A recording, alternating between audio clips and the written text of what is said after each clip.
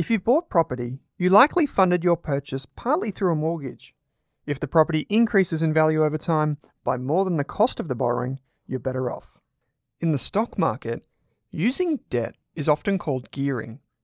The new BetaShares Wealth Builder funds, ASX ticker symbols G200 and GHHF, offer moderate gearing across Australian and global shares for investors who are comfortable with the higher risks associated with gearing their investments. You can discover how they work by visiting betashares.com.au. Please don't forget that gearing magnifies gains and losses, so read the relevant PDS and TMD on the website and consider if the fund is right for you. BetaShares Capital Limited is the issuer. When you need mealtime inspiration, it's worth shopping Kroger, where you'll find over 30,000 mouth-watering choices that excite your inner foodie. And no matter what tasty choice you make, you'll enjoy our everyday low prices, plus extra ways to save, like digital coupons worth over $600 each week. You can also save up to $1 off per gallon at the pump with fuel points. More savings and more inspiring flavors make shopping Kroger worth it every time. Kroger, fresh for everyone. Fuel restrictions apply. This is a podcast by the Rask Group. It's for educational purposes only. So please do not make a financial, legal, investment, or taxation decision based on solely what you hear in this show.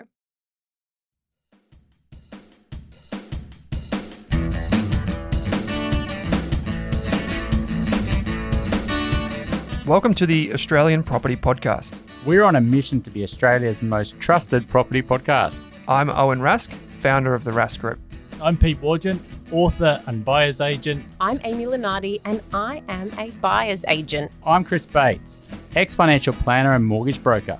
Together, we'll take you through every step of your property journey. From first home buyer to decades of property investing.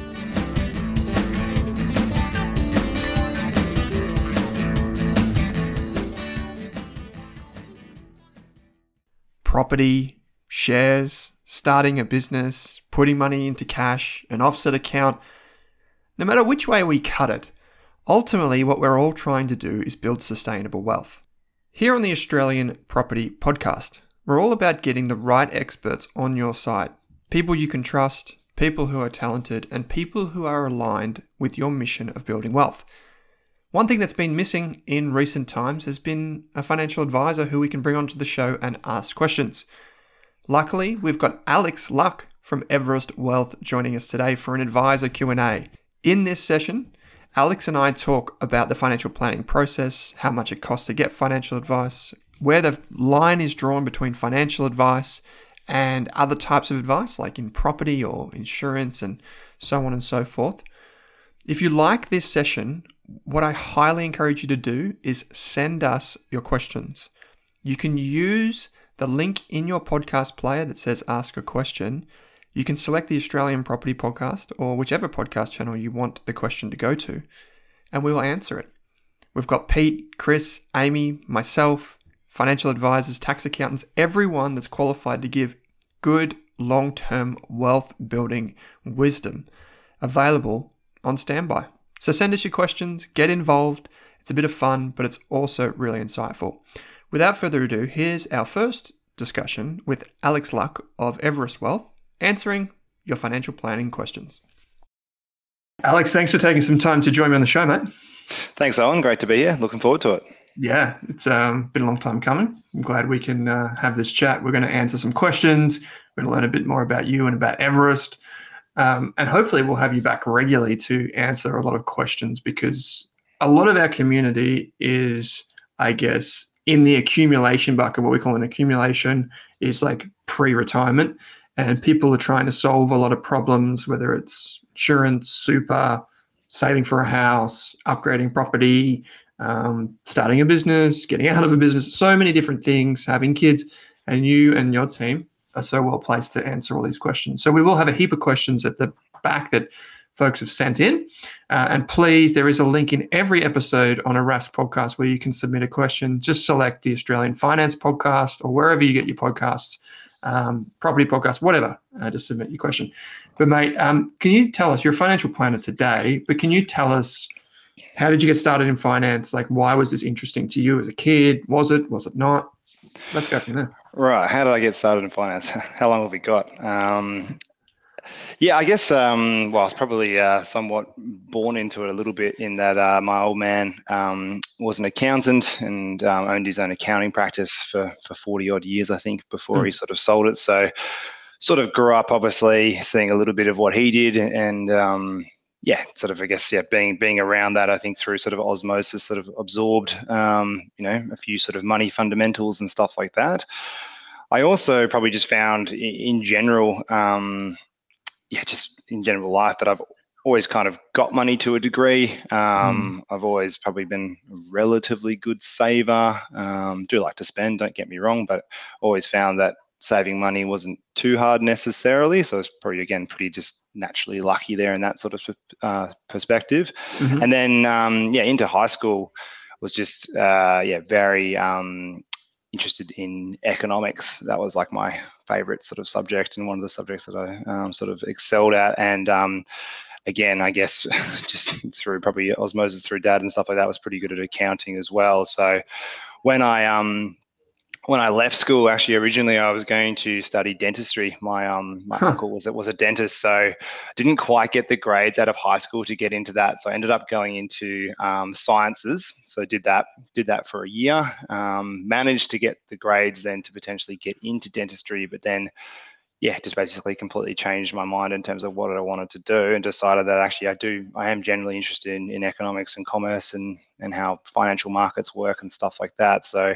ended up then switching over after that year to a double degree in commerce and economics, completed that, and then thought I would sort of, again, from WA, so I thought I'd jump into sort of like maybe one of the more sort of the mining industry and, doing something on the sort of management accounting side or something like that. Sort of gave that a go for a little bit, wasn't really into it necessarily, and then was kind of just fluffing around. And then, Dad was basically tapped me on the shoulder, was like, look, why don't you just come try accounting, come work for us for a bit. So went and did that, ended up working there for, I think it was about 3 years as a tax accountant. Learned a lot, but again, wasn't super passionate necessarily about it. So I was sort of thinking about my next move. And that was sort of a time where a lot of accounting practices were starting financial planning. And basically they sort of tapped me on the shoulder and said, look, we're thinking of doing a JV with a more experienced financial planner, but we'd like someone younger to sort of come in from our end. Like, would you sort of be interested? And that was sort of when I was like, that sounds interesting. I'll give that a go. And 10 years later, the rest is history, I guess. What is it about financial planning that you find so interesting? Like what's made it stick? Well, where to me personally, it's so much more interesting than accounting. No disrespect to all the accountants out there, is it's always forward looking. Whereas like tax accounting, which I was predominantly doing, is always like, what have you done? Let's look at the past year and stuff like that. Whereas financial planning is more about, what are you looking to do in the future? And then that problem solving piece. So I really enjoy that. The way I sort of describe it to clients is we help them sort of put the jigsaw together. So they come to us with the jigsaw pieces. So they want to buy their first house or upgrade their house, or they want to be able to retire early, or they want to plan for kids, or any of those sorts of, sort of things that are important to them. And then we help them sort of put those jigsaw pieces together to sort of complete the puzzle. And that, personally, I find, very interesting and very passionate about. So people that are a bit sharp-eyed, Alex, they might have noticed that now, like, we've formed a partnership together where people can get financial planning advice through Everest and come through us, and we can trust you to take care of people. But for anyone that hasn't been through that process, not just with us, but just in general, the financial planning process, can you describe what it looks like? Like, I'm imagining someone listening to this right now, they've heard our podcast for years. And for what it's worth, like, we've deliberately not had that many financial planners on the show over the years because it's so hard to know who to trust and whatever. But for folks that are now thinking, well, maybe now is the time that I get a second opinion, or my partner and I, we go and see you guys or whoever. Can you describe that process from end to end? So what does it look like from the beginning of, like, how should someone interact with a financial planner? How does that typically go right through to, the other side?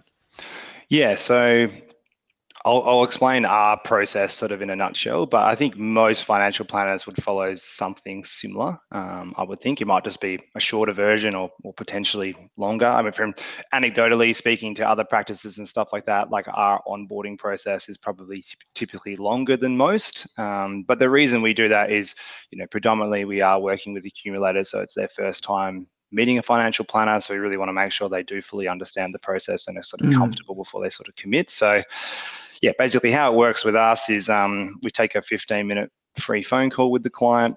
This is just to get to know a little bit more about their situation, us to sort of answer any initial questions, and basically make sure we're going to be potentially the right fit for each other. So effectively us sort of vetting that we can sort of provide some value to their situation.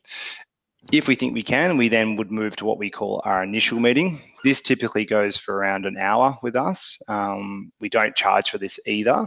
And this is more for an opportunity for us to sort of take them through, okay, these are the key areas where we think we can sort of potentially help you. This is broadly how we help clients in those areas. This is the process from start to finish. So they understand how many meetings we would have, what's involved on their side, what's involved on our side. We explain how we charge and we explain the fees. So the idea is at sort of the end of that hour, they've got all the information in front of them, so then they can make an educated decision of, yep, this sounds like the right thing for us, or, thanks for your time, but no thanks, which is obviously perfectly fine as well. It's interesting because a lot of financial planning practices that I know wouldn't offer a full hour. It'd be like, well, 15 minutes and then kind of like you're not 15 minutes per se, maybe it's half an hour, whatever, but maybe they're like you're in or you're out kind of thing, because it's obviously time for you guys and your team to put in to meeting with someone to then like watch them walk away. But I guess it makes sense. Sorry, go on. Yeah, I was going to say, well, the reason we do it, right, because it's a good point, like it is a large time investment for us. The reason that we do it, in all honesty, is because at the end of the hour, not always, but most people then want to proceed. And the reason we take that full, so say, hour and a half in that meeting plus sort of the phone call before is that's kind of the time I think that is required to explain all the facets of how the whole thing works, because it's a bit of money. I'm not going to lie and stuff like that as well. So it's not cheap to seek financial advice. Okay, but so therefore you need to understand, okay, well, why does it sort of cost what it costs? And that's a lot of that explanation of going, oh, okay, well, if I agree to go ahead after this, we do have 2 strategy meetings, and then we do have a final meeting, and then they help me implement all the advice and stuff like that as well. Like typically the process takes 6 to 8 weeks for us to sort of do, and it's quite intensive. So it is a fair bit of our time to get it done for the client. And again, it's highly personalized advice. It's not cookie cutter or anything like that as well. So it's a lot of investment in our expertise, but also just that client facing time as well throughout the process. Yeah, for sure. Okay, so someone gets through, they've done this meeting. Is this, I imagine, what you would do, maybe a fact find and you'd find out information about their client, or not yet? So we will. So again, this is us speaking obviously just Everest specifically. So what we do is, we will take down again pretty like broadish information, and what I mean by that is it'll be like, okay, well, what's your mortgage? Oh, I think it's around 500,000. Okay, that'll all be fine for that initial meeting. If they agree to go ahead, then we will do a very accurate fact find, i.e., give us the loan statement so we know it's $501,202.03 kind of thing. But it's only once they sort of commit past that initial meeting that we get the specific information, including doing the research on their existing super funds, shareholdings if they've got them, mortgage if they've got that, all those sorts of things. Yeah, cool. And so you pull together all this information, you do a risk profile, I'm guessing. Yep. Which is, I'm guessing, like a questionnaire that you maybe send to people. Yep. That comes out with like a profile for either a single or a couple, like individually. And then your team basically starts implementing, like, not implementing, but like. So we would get all the information together, including like the goals that we've taken down from chatting to them. They also fill out a goals questionnaire as well. So we sort of collate the 2 of those, and then we go into our first strategy meeting. Now, in that strategy meeting, we would have already crunched the data that they've got and come up with a few pathways or a few potential solutions to basically meet those goals. And then we sit down and have that strategy meeting, which generally goes for about an hour and a half. Now, sometimes during that meeting, the pathways that we've gone down get rendered useless because they've decided X, Y, Z, or a lot of the time when they see what it actually looks like in terms of how it's cash flowed and forecast out and stuff like that, they're like, oh, that looks a little bit different to what I expected. Maybe we won't do that, or we'll do something slightly different, which is why with a couple, typically we'll have another strategy meeting before we move to finalisation, because we need to sort of re-clean things up and stuff like that as well. It really, in all honesty, and we tell the clients in the initial meeting that you'll get one strategy meeting or you'll get two. It'll really just depend on what happens in that strategy meeting. Because if we go through it and you're like, yep, love that, and let's just tweak this slightly. Okay, perfect. Then we can obviously move to finalisation.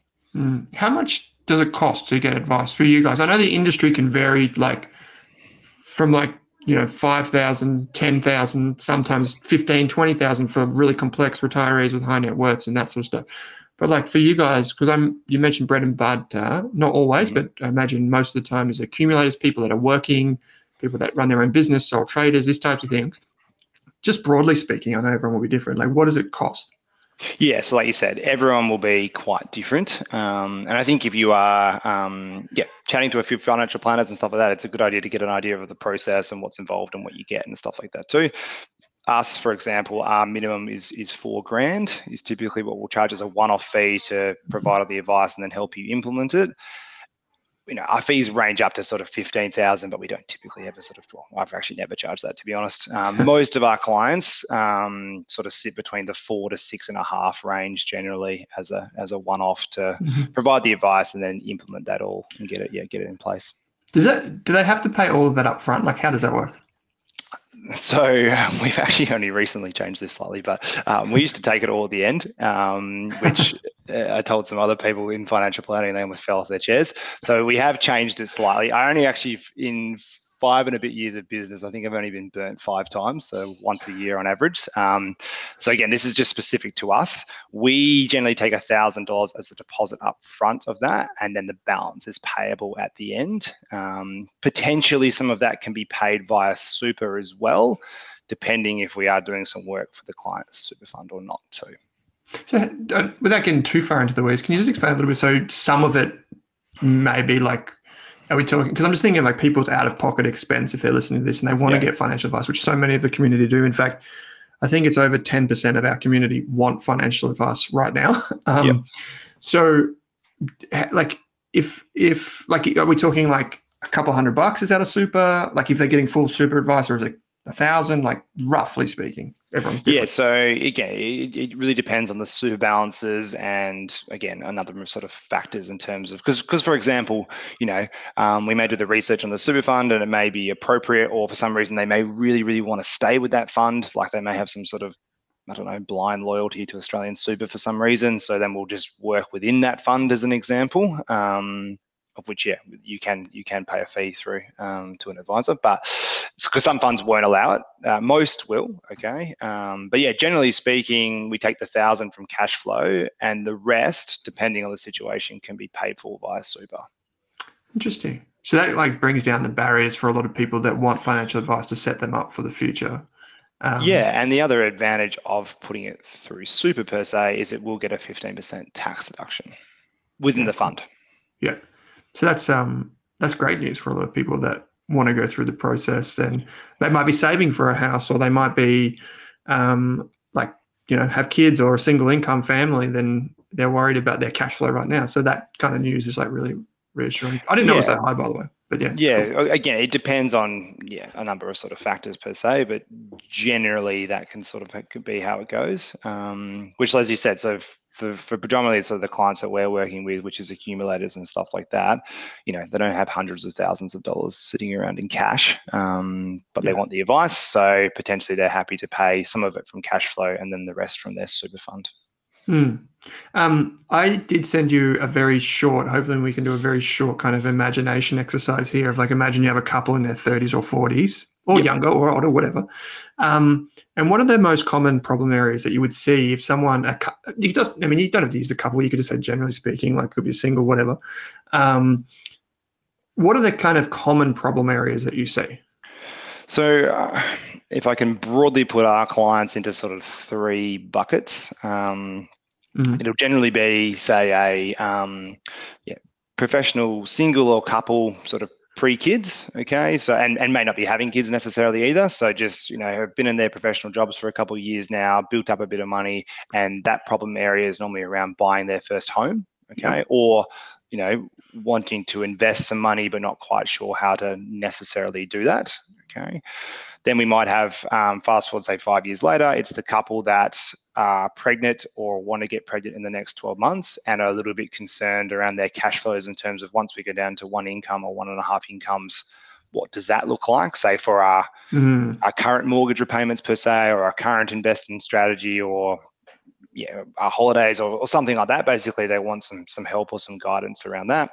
And then the other one would be, say, a couple, or singles per se, with young kids, and then it's around, potentially again, upgrading the house or investing for the kids, possibly getting on top of that cash flow, because now they've got kids and they're even more time poor than they were before, so they just want, again, more structure to how money flows and stuff like that, so they don't have to think about it too much. And I would guess overarching sort of all three of them common problems is normally just direction.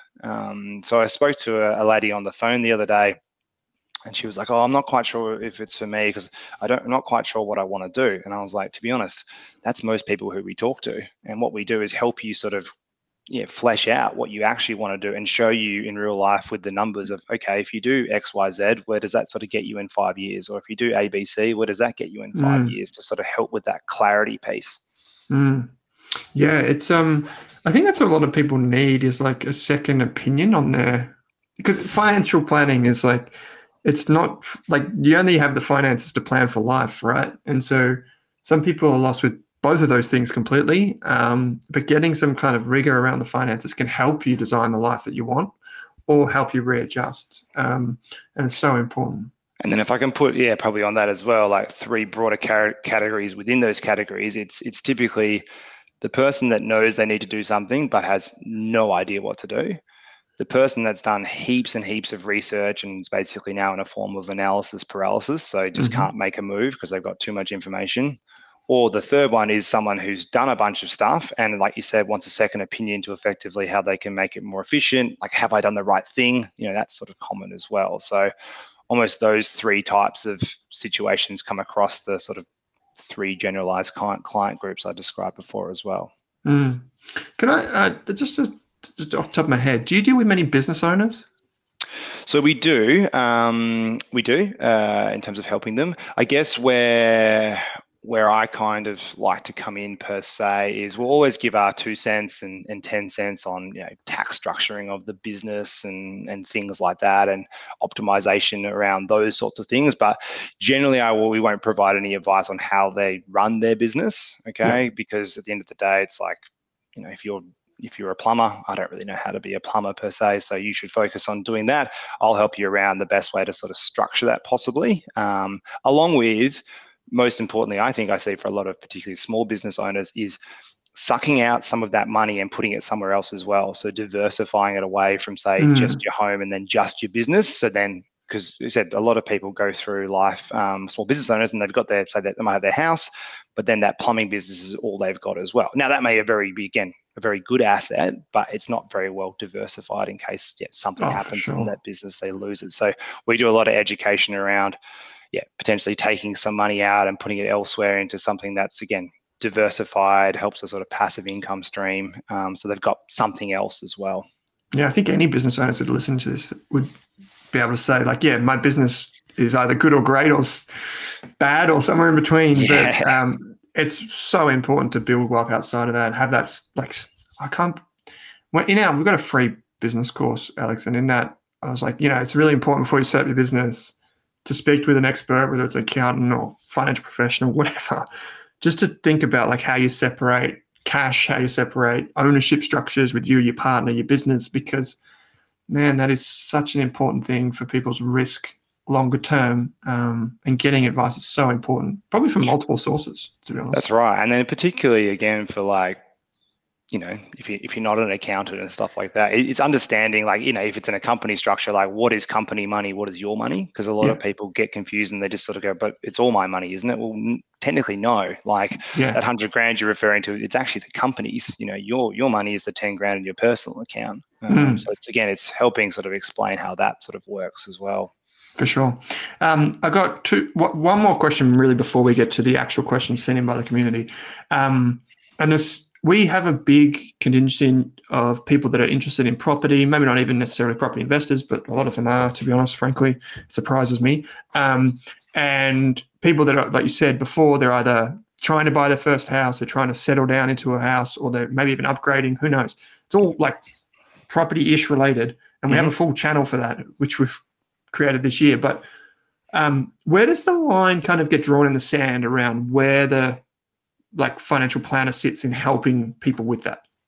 Yeah, so it's a good, really good question. And again, it's something that we deal with all the time, because added to that as well is often, I want to buy my first investment property. How does that sort of work? So the line, to sort of summarize it quite quickly, gets sort of cut in terms of we can't tell you what specific property to buy. Okay, right. So we don't do that. I mean, again, I think potentially technically we could, per se, because there's no real licensing around it, but our licensee doesn't allow us to do that, and most financial planning licensees won't allow you to do that. Okay, so you can't do that. What we do, though, okay, is you might come to us and go, look, I want to buy my first investment property, but not quite sure necessarily on my borrowing capacity, and more worried about my cash flow as well, in terms of the impact of that.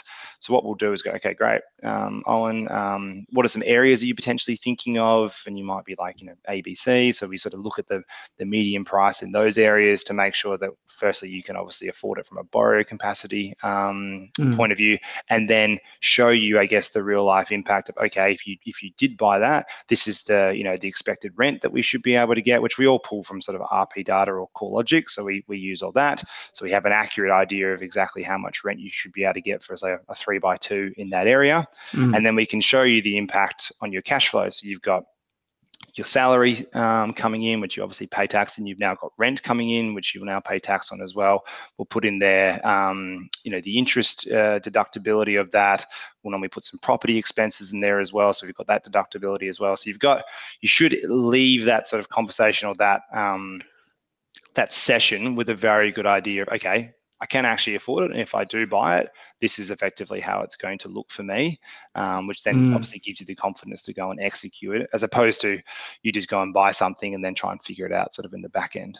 Yeah, so you're basically sitting on the personal side of that. How does that asset impact your life? That's right. Not telling them to go and do it and say, go buy this property because it's a bargain on that street kind of thing. You're just sitting there and be like, here's all the information you need to make an informed decision. Go and speak to a professional. Go and, you figure that bit out. Yeah, and that's where we'll often introduce the buyer's agent at the end, which is basically, okay, these are the areas they potentially want. This is sort of their spending power. You now know personally, once they've executed, you'll be okay, and you can carry that cash flow wise. And often we'll include, if interest rates go up by 2%, what does that look like? So we'll build in buffers so you can see that as well. And then, that's when you'll either go and do it yourself, or obviously engage a buyer's agent to get that done for you. Yeah, along cool. with, I guess, more general explaining to people the differences between land and houses versus units, and what yield is, and that sort of stuff as well. For sure. So we've got, as promised, a bunch of questions that have been sent in. Please, Alex and I want to do these regularly, so please send in your questions. If you want to ask a financial planner a question, the place to do it is the thing that says "Ask a Question" in the show notes. Makes sense, in the podcast player. Just click that. You can click any of the podcasts; it'll come through. But probably the Australian Finance Podcast or wherever you listen. So I was going to ask you about insurance inside or outside of super. I'm going to insert an extra disclaimer. I always do this at the beginning of the shows, but in particular for questions, is that we don't know personal circumstances. We just get the information through the question. So it's really important to know that we don't tailor these responses necessarily to the circumstances that you give us. Your needs, goals, or objectives are what need to be assessed by a financial planner as part of the financial planning process. So we can only give general financial information. So please consider speaking to a licensed professional before you act on the information. And if we do talk about things like ETFs, super funds, whatever, go get the PDS and product disclosure statement or TMD. Now, without further ado, I was going to ask you just generally about getting insurance, because we don't talk about it a lot on the show. And that's just generally because it can be a bit I think this is one area of people's lives where they need to get personalized advice if they want to do it, or at least do a whole heap of DD themselves and understand the difference. Like we can educate inside super, outside super. This is income protection. That's life insurance. But there were some great questions, and one in particular that stood out to me that came through, Alex, is it's from a person called Traumatic Protection. So that's a good anonymized name. If I have income protection insurance inside of super and trauma insurance outside of super, can I claim on both policies if I experience an eligible condition that prevents me from working for a period of time? So they're basically saying if you have two insurance policies, inside, outside super, what's the deal? Cool. So, really great question. So income protection, firstly, can be paid inside super or outside super. Okay, this person's obviously opted to pay for it inside their super fund, which a lot of people do, whether they know it or not, because typically that's the default cover that you'll get when you open a fund. Trauma can't be paid inside super. That must be paid outside. So that's why, hence why in this case, they are paying for it outside super. Generally, you can claim on both. However, the thing to note here is trauma cover, which critical illness is a better way to explain it, because effectively it pays out if you suffer a critical illness like cancer, heart attack, or stroke. There's generally around 50 to 55 conditions which are in a trauma contract. I don't know why they call it trauma. Critical illness is a much better way to explain it. With our medical clients, sometimes when we start saying trauma, they think of trauma injury. Yeah. Again, that's not correct. Critical illness is the best way to explain it. It's actually not subject to whether you can work or not, however, as this person has sort of stated in the question. So trauma will pay out effectively if you are diagnosed with a critical illness and you meet the definitions in the PDS. So it's not subject to whether you can work or not. So you may say get breast cancer and it's luckily they've got it very early and it's quite mild. So you're only going to have to go from full-time to part-time possibly. Okay. So obviously it's still impacting your work in that example. However, it would be paid out in theory at the point in time that it is diagnosed. Whereas income protection is subject to your ability to whether you can work or not. So and the income protection covers you for an injury or illness. So take that breast cancer example, income protection could potentially pay on that as well. If that breast cancer is going to stop you from working for a period of time, income protection after the waiting period would then start paying you at that point in time. We get a lot of people ask these types of questions, like if I have two different insurances, can I still claim on both? Yeah. Yeah, so it's a good question. Again, the answer is it depends, to be honest. So, so with income protection, generally, pretty much in every income protection contract, they'll have an automatic offset clause of any other income protection contracts that you may hold.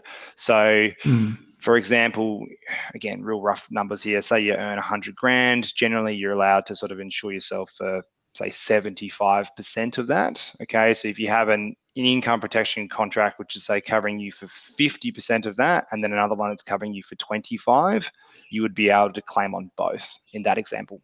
But if you had two income protection contracts, both claiming you for 75%, okay, which is the max you can have, you wouldn't be able to claim on both in that example. Okay, not to push this, because we're going to do a whole episode on this. We were talking before, we're going to do a whole episode on this. But a lot of people, like myself included, I kind of went above what was default in my super fund for income protection. Yep. Is it possible to get more than 75%? It is, but it's not potentially possible to be paid out on that. Yeah. And this is some of the things that people, I think, miss, if I'm being honest, Alex. It's like people think because they pay the insurance, they can claim for it. But then they miss things like medical underwriting, not being truthful in all of the details. And that's where getting specialists. Over-insuring yourself possibly because you earn 100 grand, so you've just covered yourself for that without realizing that 75% might be the max that they do. That's pretty common as well. Yeah, there's a lot of, the way I sort of explain insurance to clients is like it starts off very broad, but then it does become incredibly bespoke or personal to your own situation.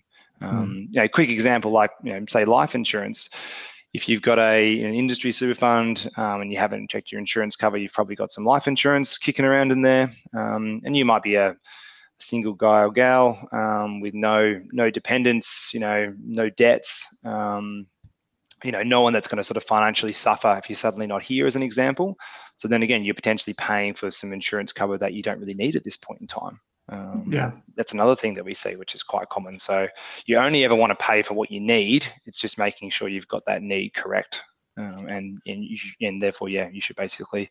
My 2 cents would be to review what you've got currently and a bit of your own situation. I feel like if there's like 2 things in people's lives that are listening to this, it's not in retirement, so put them in a different basket, or like approaching retirement. If there's 2 things that people listen to this that they should do in their life, is 1, review their super, and 2, review their insurance. Because if you get your super right, it's a very big free kick in the long-term direction for compounding. And the second thing, if you get your insurance right, it's a massive, massive downside protection should the worst happen. And I just can't believe that so many people don't have their insurance. I think people just get overwhelmed with it, and that's where expert advice is so important. Okay, so we've got some more questions which we'll get to, mate, if that's okay with you. The first one, sure. I think I don't know about this question, so I've put a note in here. It's from Tracy. Tracy said, I have $10,000 to invest and need a broker. She goes on to tell us where she lives, exactly how old she is, how much money she has, what her financial situation is. She said, bad with money, bad divorce, no property, no savings. My adult kids will spend it all if I don't invest it. I need a broker. Please help. Now, Tracy, I'm going to be quite blunt with this response, and I'm going to say we simply do not know your personal circumstances. Now, and so I'm going to say we cannot answer this question, but I would say that if you are in a situation where you feel like you are struggling, the 2 best things to do is obviously to reach out to someone who you trust and get some help, even if that's your GP, for example. The second thing is to reach out to a financial counselor. If you are struggling and you don't have the means, the money to go and pay a financial planner, go and get professional help from a financial counselor. You can Google financial counselor or call the National Debt Helpline and they can connect you. It is a free service and they won't tell you which broker to go with, but they will help you kind of get on top of the stress and anxiety of it all. And in the meantime, just keep listening to the podcast and hopefully we can be more general with the questions next time and help you out. But there's heaps of information on the RAS websites. Just go and have a look. The second question now we might be able to respond to, Alex. This one comes from Bob. Mm-hmm. Bob says that he owns shares in 2 companies, Block, which is the owner of Afterpay and Square and all that sort of stuff, and a rare earths business called Linus. He says, should I declare these shareholdings in my tax return even if I never receive dividends and don't have any annual tax statement? It is not even in the pre-fill section from the ATO website. Yeah, it's a good question. But I mean, the short answer is no. If you haven't received any income or dividends from these companies, then effectively, there isn't anything to go into your tax return. It would be similar to, say, holding shares in maybe a private company or something like that, and they've decided to pay no dividends that year, then there's effectively nothing to enter into your tax return. Upon obviously the sale of those shares, if you have made a capital gain or loss, then that needs to be entered into the return. But effectively, if you've received, I would obviously double check and make sure that is correct, and make sure you've got your tax file number lodged correctly with the broker and stuff like that as well. But effectively, if nothing has been received, then there is nothing to enter. Yeah, I reckon Bob can be getting confused, Alex, between maybe this is Bob's first time investing in individual shares, and maybe he's used to like a ETF or a trust or like a managed fund or something like that, where they will send you a tax statement at the end of the year because you may have tax occurring inside of that thing. Whereas with individual shares, one of the beauties of them is if you don't sell it, there's no capital gains tax bill. And if you don't receive dividends, there's no income.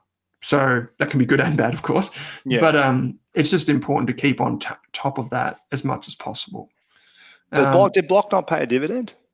I feel like it doesn't because I feel like it's loss making. I should have checked this before, but I'm almost certain it wouldn't have because it was in a deep hole after COVID with no one spending and their bad debts potentially spiraling after they've lent all the people money through Afterpay. So, and the Cash App doesn't charge in the United States. So, so Scrooge McDuck writes in, and this question is probably going to rear its head a few times. No pun intended with the duck, but best way to invest for your kids, Alex. Like, just generalized question, I guess, is someone's thinking, I've got some kids either on the way or I've got, young kids, adult kids, whatever. A lot of people think about this. So what in your dealings with clients, how do you tend to approach this? Yeah, and look, it's a great question. You and I were having a bit of a chat of it offline before we got going, and it's something that we get very regularly. As I said, a lot of our clients are thinking about having kids, or they've got young children and stuff like that. I think first and foremost, it comes back to making sure that your own financial situation and financial goals are effectively taken care of. So what I mean by that is typically with new parents, not always, but they might almost feel like they should do something. So it's like, they're like, I heard, John down the street's investing for his kids. Like, I need to do something for my kids and get that going, which again is great. Obviously makes sense. You obviously love your kids, but it's first making sure that your own situation is sorted and tracking the way that you ultimately want it. Because at the end of the day, I guess what we explain to clients is it's all going to go to the kids anyway. So there's no point, in my opinion, chucking in, $200 a month into a kids share account if that's going to be better off in your offset account right now because you've got a decent mortgage, which again, most people do sort of in the accumulation phase. So it's first sort of thinking about that. Secondly, if, again, your own sort of situation is tracking pretty well and it's all sort of looking good from that point of view, it's again maybe linking it back to a goal. So I sort of mentioned to you before that a lot of our clients tend to like the idea, or at least the option, say, of private school, particularly in high school. So that's again potentially an area where you can start putting some funds away. If they're obviously very young, you can potentially invest some of that money to try to make the maximum return over that period between now and them being 12 years old and going to high school to help pay for those future fees, which obviously again the debate on public or private can go on and on, but again, if ultimately you feel that a private education is going to give them a better leg up, that's obviously a way that you can do it. And expensive. That's right. So you start saving for it now, right? So that it's less of a hit to your cash flow when it comes around. And again, it's obviously giving you the option at that point in time. And what we'll do, again, sort of anecdotally, is often link it back to the private school or the couple of private schools that they're thinking. So we've got the actual fees and we index the fees and stuff like that. So we, again, as much as possible, make it as realistic that when they get to that point in time, they've got enough money to fund that per se. Mm-hmm. And then, sort of so that's sort of those first two things. And then finally, if you do just want to invest, I guess, for your kids' future, it's potentially looking at, there's plenty of options out there with different brokerage accounts now where you can effectively be the trustee on it and the kid can be the beneficiary. Generally, that means that you pay the tax throughout them sort of getting to, say, 18 per se. And again, hypothetically, though, at that point in time when they're 18, the ownership of the shares can be transferred over to them. It's a little bit grey, but then in theory, there's no CGT to pay at that point in time, which is a bit of an advantage that you can then obviously gift that shareholding or the ownership of those shares then to the beneficiary.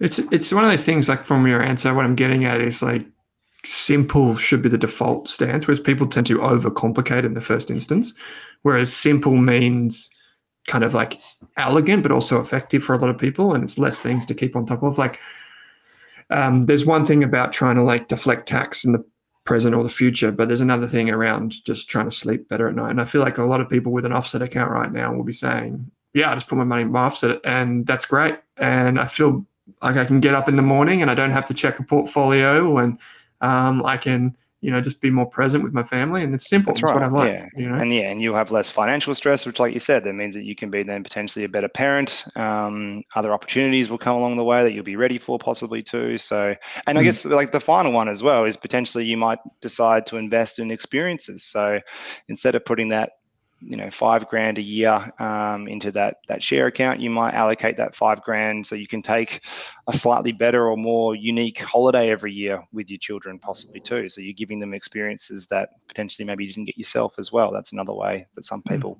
sometimes go with it too. Yeah, like it. Okay, so we've got one final question before we wrap up today's first episode with you, mate. It's from Jason. I had purchased your ETF stock guides, which did mention a company called Core Lithium, which is a lithium company. I bought them and they have plummeted. But now I see in your report that you are not an expert on the stock, wondering why you suggested to your clients to buy the stock. I can tell you what, Jason, we did definitely not talk about this company. We may have spoken about it on a live show, but it's not the type of thing that we would ever invest in, and not on behalf of our community either. It may be an interesting lithium company, but definitely not something that is on my plate and nor on any of the team's plate. I've got a question for you, Alex, if I could turn this into a generalized question.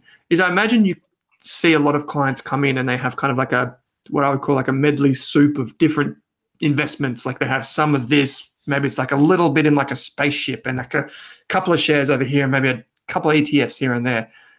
Do you tend to maybe not as I'm not asking you for like what you would do in that circumstance, but as a general rule, do you tend to find that when you talk to clients about that, they tend to be like, well, I don't know, and then they just kind of clean it up themselves? Does that tend to be it's a bit of both, to be honest. It kind of again comes down to what the client wants to do. Like a lot of the time, like you said, that's very common. Some people will come to us and they've got like $2,000 in Spaceship and 1,000 in Raise, and they've, put $500 into 10 other, either ETFs or direct stocks and stuff like that as well. So again, it sort of depends what the client wants to do. A lot of the time we'll simply just leave it per se, because it's normally not a huge amount of money. Some of it might have done all right, some of it might have done badly. So we tend to sometimes just leave that. Sometimes we do clean it up and effectively just sell it down. But a lot of it is then for us is coming back to like this real scattergun approach with only sort of small amounts of money, which is, again, what most people sort of have in the accumulation phase. To me, doesn't really make a lot of sense. And that's sort of what we help sort of educate them on, that, look, maybe like a diversified core high growth ETF, if your plan is just for long-term wealth building, is going to make, a lot more sense, a lot more simple, and get that sort of compounding effect going in there, as opposed to buying $500 of FMG and then $500 of CBA and or $500 of Core Lithium or something like that. I would just say, it's very easy. I mean, if you're going to do that, you just got to keep it contained, don't you, when it comes to knowing your risk and those types of things. I feel like for younger people in particular, like anyone, I'd say under 60, when I say younger, I mean in financial terms, you've got so long to compound, even at 60. One thing I learned really early on, and I'm fortunate for that lesson, was that that's a long time. And so you should be focusing on the things that don't change. A lot of people come out swinging for the gates when they think about investing. I'll buy this thematic ETF, I'll buy that stock. The reality is, like 10 years, 20 years from now, will those things still be around? And more often than not, the answer is no. So just keep it simple and long-term focused. And I've experienced that myself. When I first started out, I did the whole $500 of this, $500 of that, all those sorts of things. And some of them went really well, some of them went terribly. But overall, I can guarantee I did worse off had I just put it into a core ETF that tracked sort of the main sort of share market indexes and left it. Simple works. That's kind of going to be one of the takeaways from this chat. So if people want to send in their questions, they can do that super easily. You can get in contact with us by hitting the thing that says ask a question. It's also available on all the Rask websites. It's in your podcast player on Spotify, Apple, wherever you're listening or watching this, or on YouTube. Keep in mind that there is also a link in the show notes to get in contact with Alex and the team at Everest. You can book in that first call for free. You put in your information, it sends an email to the team, you book in through Calendly, presto, you can get on the road. And I feel like it's super affordable, mate, for people to get advice, which is the number one thing that I really want people to take away from this. If people want to follow you on socials, they can do that, right? Yep. So we're on Instagram and Facebook. We're not on TikTok. Maybe one day. That's good, mate. No, that's great. So there'll be a link in the show notes to those things as well. You'll be hearing more from Alex and the team at Everest over the next few months, and indeed into the new year. So please send in your questions. You can see he's got like a breadth of knowledge and depth as well. So send it in. We'd love answering your questions. I'm going to leave everyone and you with one final question, Alex. Which is something I'm hoping to bring in, which is just like if someone had just 5 minutes right now, like they're listening to this, they get to the end of the episode, they're going to hear the ad that comes on at the end of the show, and they think, all right, I'm just going to keep going on with the rest of my day. Like what would you tell them? If you could take 5 minutes of their time and you could say, hey, do this right now, what would it be?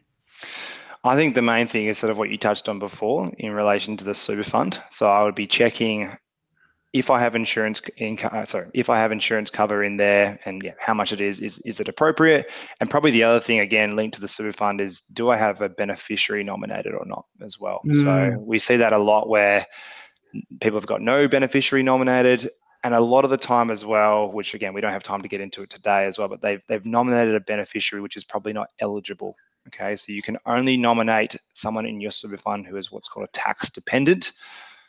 Typically, a tax dependent is a spouse, kids, or someone you have an interdependent relationship with. So if you don't have anything like that, then you potentially need to nominate your estate. Your estate is then decided as per your will. So beneficiary in the super fund, check that, and then it may be worthwhile looking to see whether you need to get a will or not, which, to be honest, everybody does. So think about getting that sorted too. Yeah, cool. There's like 3 in 1 there, so that's cool. So start off with log into your super fund. There's an app probably on your phone or it's on the website. Log in using your member number. Figure out how much you're insured for. Check out that nomination of where your money would go in the event that the worst should happen, and go from there. We'll cover all that and more in future episodes. Mate, thanks for taking the time to join me on your first episode. No worries. Thanks for having me. Cheers, mate.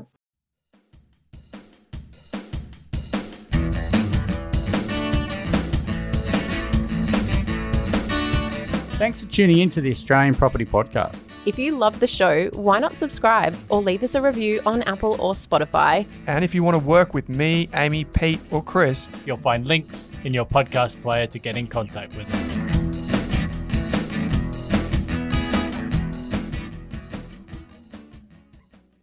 thank you for listening to this episode of the Australian Property Podcast. We're huge advocates of getting the right advice at the right time from the right people. That's why it's important to understand that this podcast episode contained general financial information only. It is not designed to be specific or personalised to your financial, tax, or legal situation. With property, the check sizes are pretty big, so it's important you get advice from a licensed and trusted professional before acting on the information you hear in Rust podcasts. Thanks again for listening.